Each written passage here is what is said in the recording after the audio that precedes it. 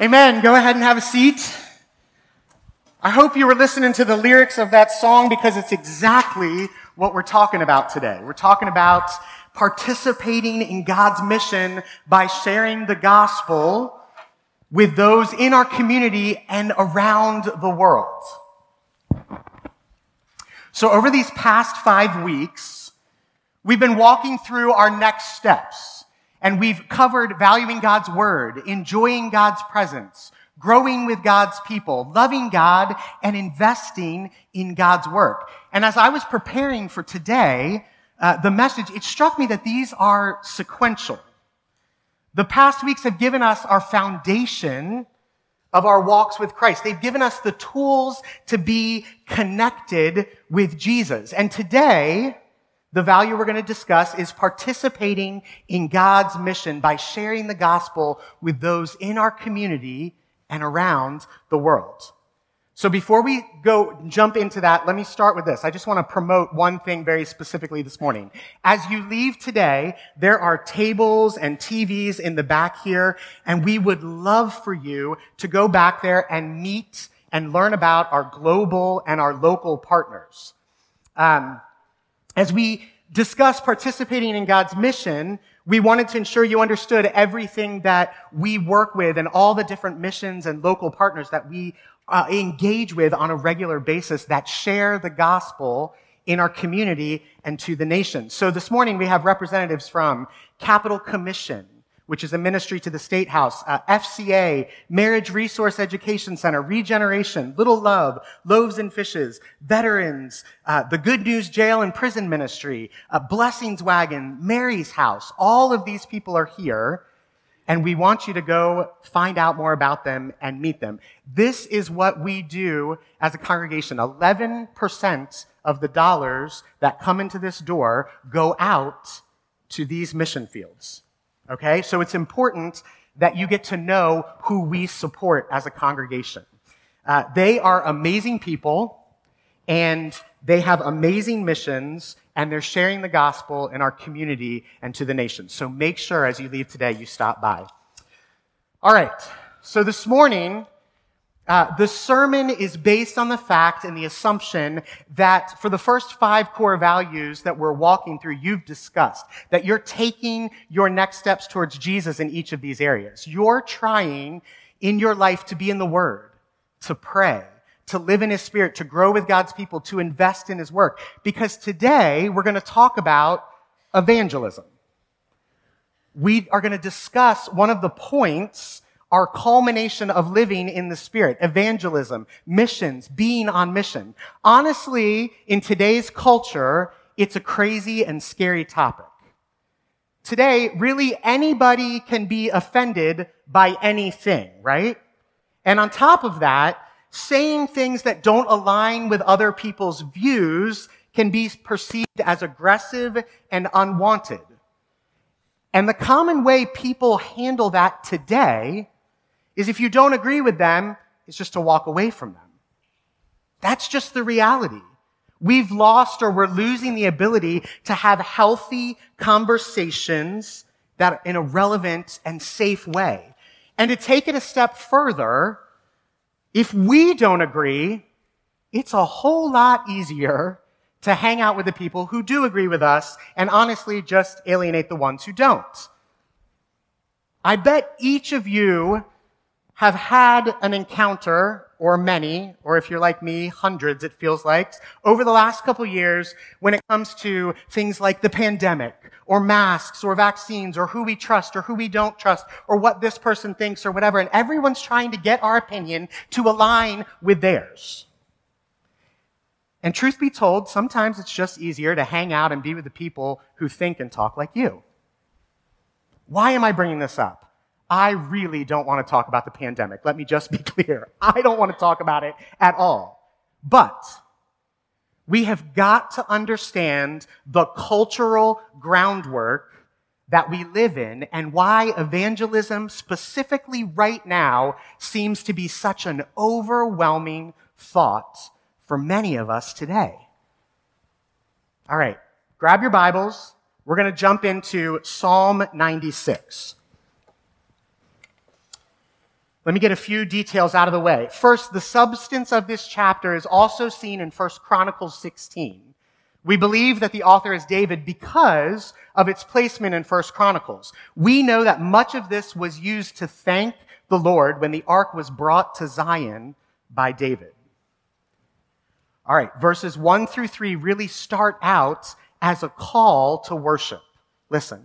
Sing to the Lord a new song. Sing to the Lord, all the earth. Sing to the Lord, praise his name. Proclaim his salvation day after day. Declare his glory among the nations, his marvelous deeds among all peoples.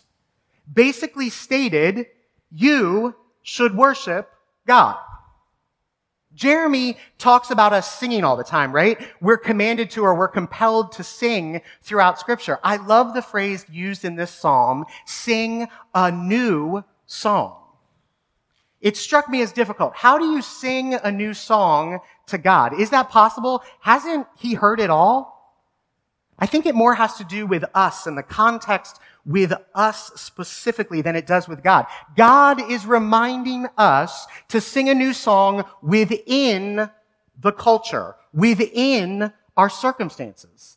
God knows what the world is saying loud and clear, and he's saying, sing a different tune.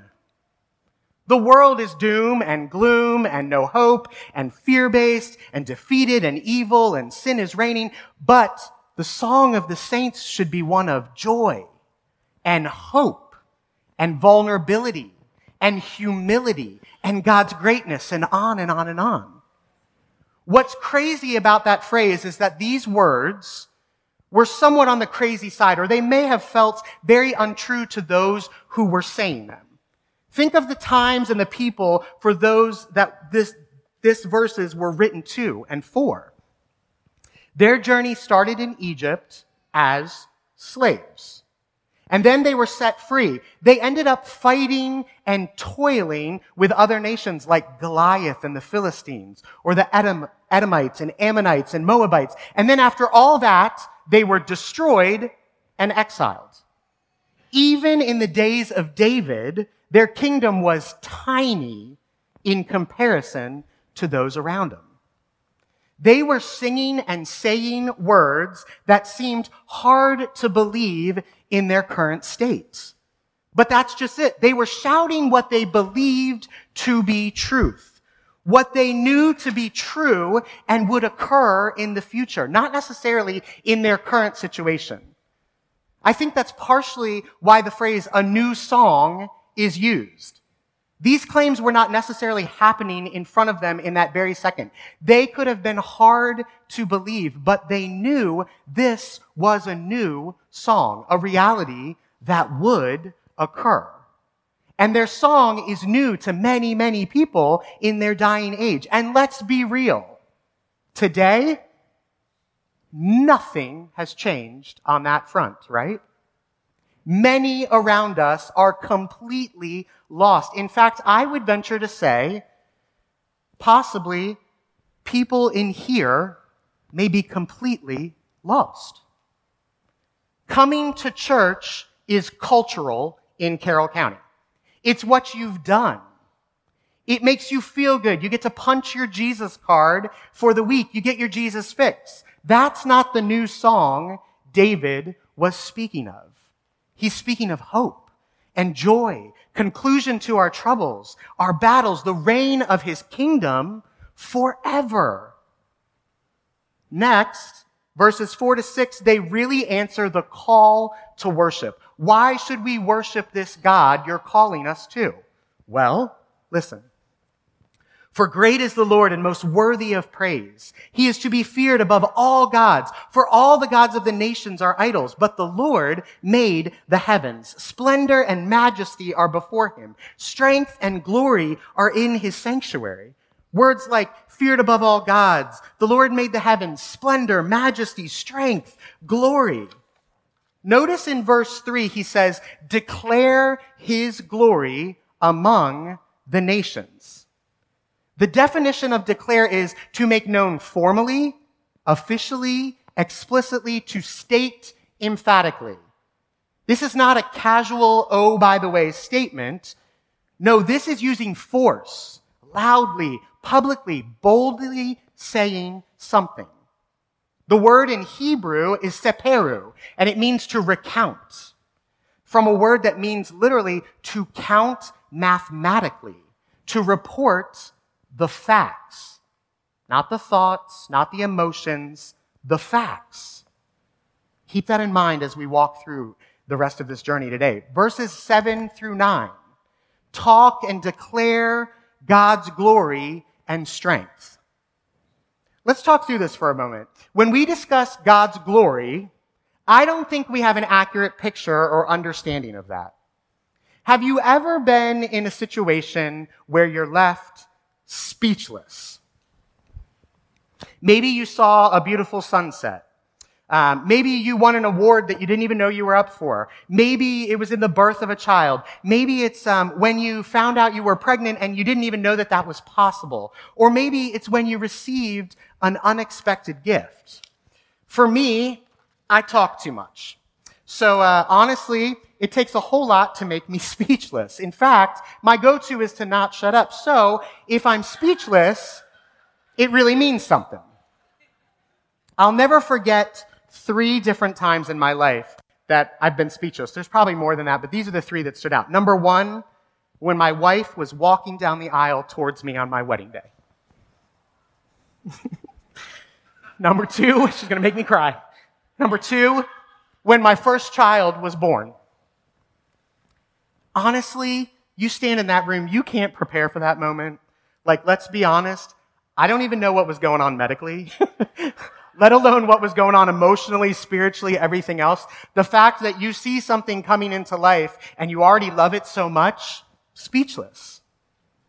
Third, for me, in my former career, I used to work in the space industry, and I did communications. And many times, I would do communications with astronauts for space shuttle launches. And the first time I experienced the power of a space shuttle launch, I was left speechless. Let me try to explain the situation. The media and the people who do communications are the closest you can be to the space shuttle launch. Yet we're still 3 miles away. We're standing on top of the roofs of CNN and MSNBC, and we're guiding astronauts as they're being interviewed by these networks while the space shuttle's getting ready to launch. Okay, so there you are, and you see the blip and the first part of smoke. And the next thing that happens, which most people don't know, is that if you're standing on that roof and you're 3 miles away, my suit coat started to wave in the wind. I don't mean like a little flutter. I mean like wave from the shock waves. What's crazy is at that point, you still haven't heard it because the shock waves travel faster than the sound waves do. So then your suit coat is waving, and then the sound comes, and if you're not speechless, you already are, because it's too loud and you can't say anything anyways. I was completely dumbfounded by that situation. Those moments take your breath away. You stand in awe of the situation. Your brain needs time to comprehend what's going on. It's like playing catch-up. Now take those moments in your mind and multiply them times infinity, and you may experience what a few people in the Bible experienced. Think of Moses and the burning bush. Think of Isaiah in Isaiah 6. Listen to this.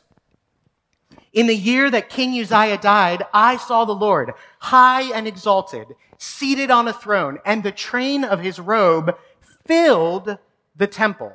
Above him were seraphim, each with 6 wings. With 2, they covered their faces. With 2, they covered their feet. With 2, they were flying, and they were calling to one another, Holy, holy, holy is the Lord Almighty. The whole earth is full of his glory. At the sound of their voices, the doorposts and the thresholds shook, and the temple was filled with smoke. Woe to me, I cried. I am ruined, for I am a man of unclean lips. I live among a people of unclean lips, and my eyes have seen the King, the Lord Almighty. That's unbelievable, magnificent, mighty, powerful. That's the greatness of our God, the glory of God. I can't do it justice with words.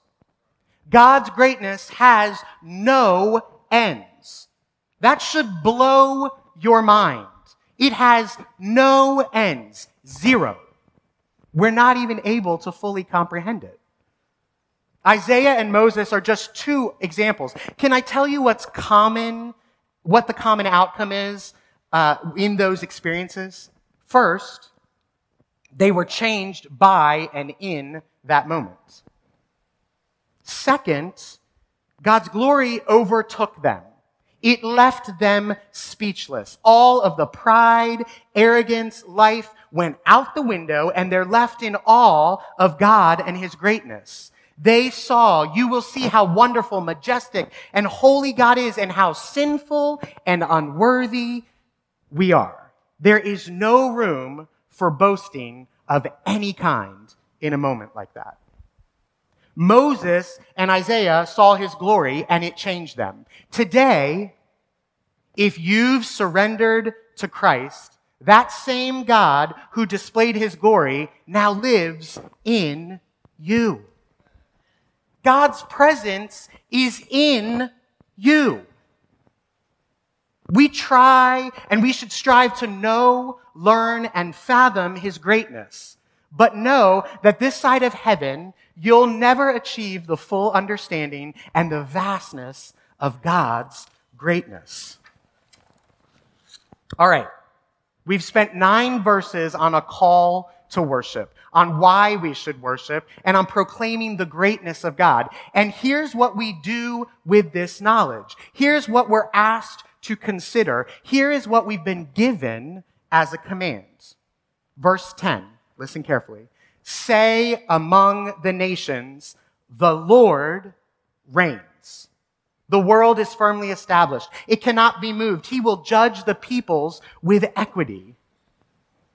This verse is a natural response to what we've just declared, what we know officially, what we state emphatically. Back in the day, those words probably didn't feel realistic within their circumstance. I mean, they were not sure the Lord reigned in that moment. They believed it to be true. Just like today, you're looking around at this world and going, whoa, this is crazy and so devastating on so many fronts. But the Lord reigns. We believe that he does. We believe his words to be true. We declare them to the nations. So we have to start here. I got to be honest, I struggled with this portion of the message this week. I was telling my good friend Jen specifically about this because I didn't really want to say this, but I got to say it. You cannot declare something to the nations if you don't believe it first. Declaring starts by believing it yourself. You can't speak emphatically on anything without first truly believing it yourself. Think of that last time your spidey senses came out. That's what I call them. At some point in our lives, someone has tried to sell us something, and honestly, we knew it was a total joke, right? I mean, we all have that thought in our mind of kind of like this sleazy car salesman in our minds, right? They'll say anything to get the car to be sold, right? Anything. We know it's not true, and we can really see it in the reality of the other person. Things like, let me make you a deal. Or, this car has everything you've ever wanted. Really? No payment and $1 million in the trunk? I don't know about that. You'll never beat this price. And the classic, which we've all heard, let me go talk to my manager about that. And they go in the back and have some coffee. But anyways, when something's off, we as humans, many times, not all times, but many times, can sense it. But when it's true in our lives, when it's believed and it's lived in our hearts, then it's infectious. You can't help but experience it in that person. And truth be told, if you're a believer, they're not sensing you at that moment. They're sensing the Holy Spirit. Yes, they sense it, that it's real to you as a human, but ultimately, they're given a glimpse of something you can't manufacture. The Lord reigns. I know this to be true. Does it feel like he reigns in all circumstances right this very second with this crazy pandemic and sin being called good and division and on and on and on? No. But I know Jesus reigns is 100% a true statement, and the Spirit of God within me declares it. I sure hope I don't get in the way of other people seeing that. Can you say with confidence that the Lord reigns this morning? Can you declare to the nations that God reigns and it be an authentic representation of the life that you're living? Even in this place where we come together, I don't talk about the building, I mean the people, the body of Christ, the church. I want to be clear. Many people can come to church. They can punch their Jesus card. They can get their feel-good message and some encouragement, get a couple hugs, get some of their needs met, but can you declare, does your life say, the Lord reigns? It's a question we all have to ask. And now, in the final verses of the chapter, the psalmist now turns to creation, praising God. Listen. Let the heavens rejoice. Let the earth be glad. Let the sea resound and all that is in it. Let the fields be jubilant and everything in them. Let all the trees of the forest sing for joy. Okay, well, that's kind of a weird way to close this passage, right? A call to worship, declare to the nations, worship his greatness, and then he lands with creation worshiping. It's an accurate picture or reflection of evangelism. Creation worships. The fields, the seas, the forest declare his greatness. I mean, God created all of these things. Imagine the strength of a storm, the vastness of the sea. Imagine the beautiful sunsets and the visuals that God's created. They worship him. Our family experienced that this summer when we hiked up a river in a canyon and saw waterfalls and just God's beauty in every direction. Naturally, they then declare, witness, and evangelize about the Creator. The forest says nothing. Yet you're taken back by the beauty, the scientific nature, the complexity, the grandeur of the forest ecosystem. Or for me, a waterfall's power and beauty is intense. It takes me back every time. It declares God's greatness, and yet it says nothing verbally. Finally, the last verse calls us to wait on God. Let all creation rejoice before the Lord, for he comes. He comes to judge the earth. He will judge the world in righteousness and the peoples in his faithfulness. We've worshiped. We've witnessed, we've declared his glory in speech and with our lives, and now we must wait on God. Oh, wait, here we go again. I talked about that when I came back from sabbatical. Remember, we talked about that. We expectantly wait on what we know is true. Waiting means to wait actively with anticipation, hopefully watching for God to act. It's an active wait. Waiting means to be content, patient, present, expectant, and hopeful. The evil of this world will be defeated. The Lord will reign forever. He is faithful. The Lord will win. We wait expectantly for his return. And what's amazing about ending the psalm here is this one fact.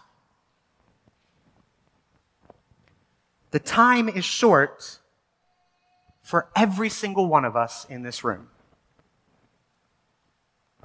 And everyone is waiting for the same moment in time, whether they know it or not. We worship, we witness, and we wait for him.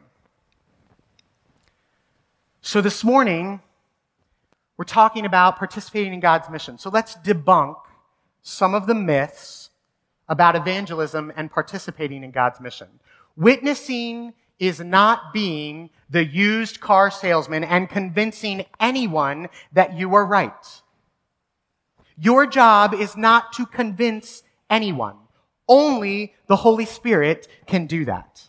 So what's great about that is you don't need some perfect strategy, some perfect words, some big embellished language to convince anyone. No, that's just it. What you need is a life of worship. You need to study, experience, and create time to grow in your faith. The more understanding you have of God's greatness, coupled with your surrender to him as Lord of your life, the more natural and declarative your faith becomes. If your understanding of witnessing is the mindset that you have to do something to get that person to cross from death to life, you're off base. If you have that attitude as a witness in a legal courtroom, they call that a mistrial. Be in awe of God. Be speechless of his greatness. Understand his grandeur, and you will naturally share. You will naturally declare the greatness of God. Your job is not to convince people. Let the Holy Spirit do his work. Start with a life of worship, both in private and to the nations. Be the person that everyone knows loves the Lord.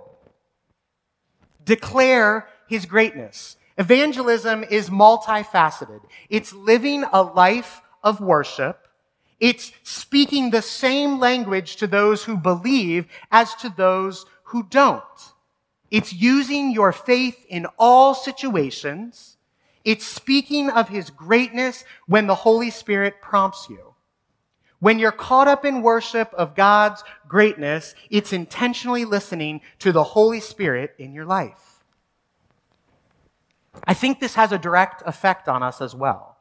If you're really walking with the Father and you're speaking about him, worshiping him in action and in speech, it adds an accountability to your life. Don't be talking about God over here and his greatness, and then in the next statement, turn and trash the coworker down the hallway because you didn't like what they did or they made you mad. Your actions and your words declare God's greatness. If your life and your words don't match, you're still witnessing. The problem is, it's just not to the greatness of God. Now, are we perfect? No. Do we make mistakes? All the time. Do I say that every message? Yes. But in humility, do you speak of your need of a Savior? Are you humble enough to talk about how God has and is sanctifying you? John Piper, in the book, Let the Nations Be Glad, says this: missions is not the ultimate goal of the church. Worship is. Missions exists because worship doesn't. Worship is ultimate, not missions, because God is ultimate, not man. He adds, the goal of missions is the gladness of the peoples in the greatness of God. It's a lot to comprehend right there. Piper says it so well. Authentic, real missions, evangelism, sharing the gospel, work is born out of worship. And who's called to worship? Everyone. Even creation worships. So is evangelism supposed to be a select few who go and share of his great love in a jungle in the middle of nowhere in a foreign land? No. It's for every person who believes. Every person is called to worship. And in worshiping, you declare his greatness to all the nations. Now, let me also say this. As you grow in worship of Christ, you will become more and more aware of the need to intentionally share or declare Jesus. Remember, God can use any circumstance he wants to show his infinite love to an individual. It can be creation. It could be a song. It can be a circumstance. It could be your declaration of his greatness. You're not in charge of that decision, but like the psalm, you're called to worship, declare, and ultimately wait on God's righteousness and faithfulness. If you've been walking with Christ for a while, I think the trap that we can fall into today is to intentionally love those around us. But do our words with our non-believing friends, are they the same as with our believing friends? Our declaration can be seen in our lives, but we don't always take it the step farther and speak it. Remember, evangelism, sharing the gospel, has a huge range. It starts with a personal life of worship. A quote that I read and I love on this topic is simple. As a believer, worship is not a part of your life, it is your life. Any moment can be transformed to the worship of God. The Bible says, so whether you eat or drink or whatever you do, do it all for the glory of God. Simply put, do your actions, do your thoughts, do your words bring God enjoyment? Louis Giglio says this about worship. Worship is our response, both personal and corporate, to God for who he is and what he has done, expressed in and by the things we say and the way we live. Do you live for his glory or for your own? So let me ask you a few questions this morning to ponder on this week. What are you doing in your life to increase your understanding of God's greatness? What areas of your life worship God? What areas don't worship him? Do you speak or declare his greatness both in word and in action? Basically, do you speak one way with believers and another way with non-believing friends? This morning, we started by talking about a new song. Let me challenge you. Honestly, I'm challenging myself in this. The world is a mess. Circumstances are intense. Evil's called good. Selfishness abounds. Comfort is king. Sin is real. Church and society many times looks the same. Pain is great. Fear is real. Tragedy surrounds us. Disasters are common. Hurting is real. Let's not focus on the current circumstances staring us down. Sing a new song. Don't be a people that constantly complain and speak of our unhappy circumstances. Instead, press into Jesus and gain knowledge and understanding that compels us to worship. Be disciples.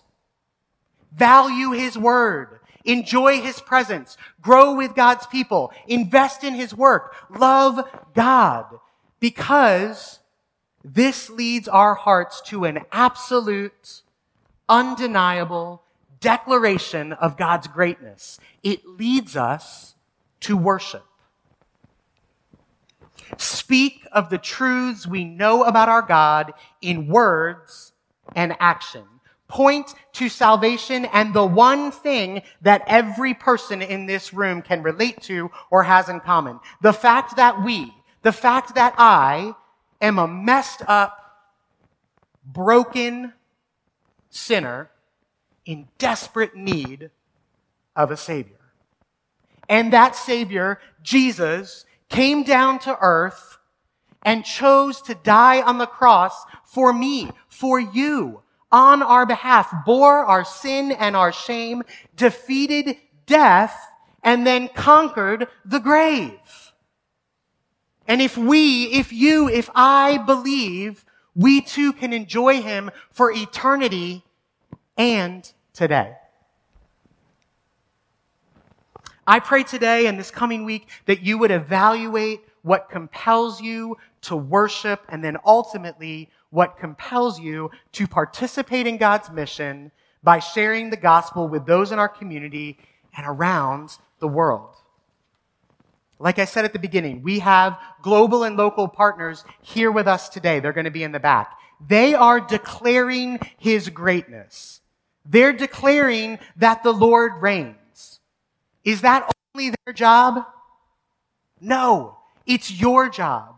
It's our job. It's my job. Let's join with them and worship so that all may know and see his greatness. So today, sing the new song, the song of life, the song of hope, the song of his greatness. Sing the new song of his love, his freedom, his power, his forgiveness, his promises, his might. Sing to the Lord a new song. Sing to the Lord, Uniontown. Sing to the Lord. Praise his name. Proclaim his salvation day after day.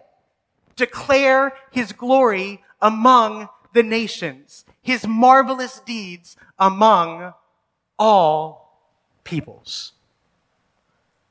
Let's pray.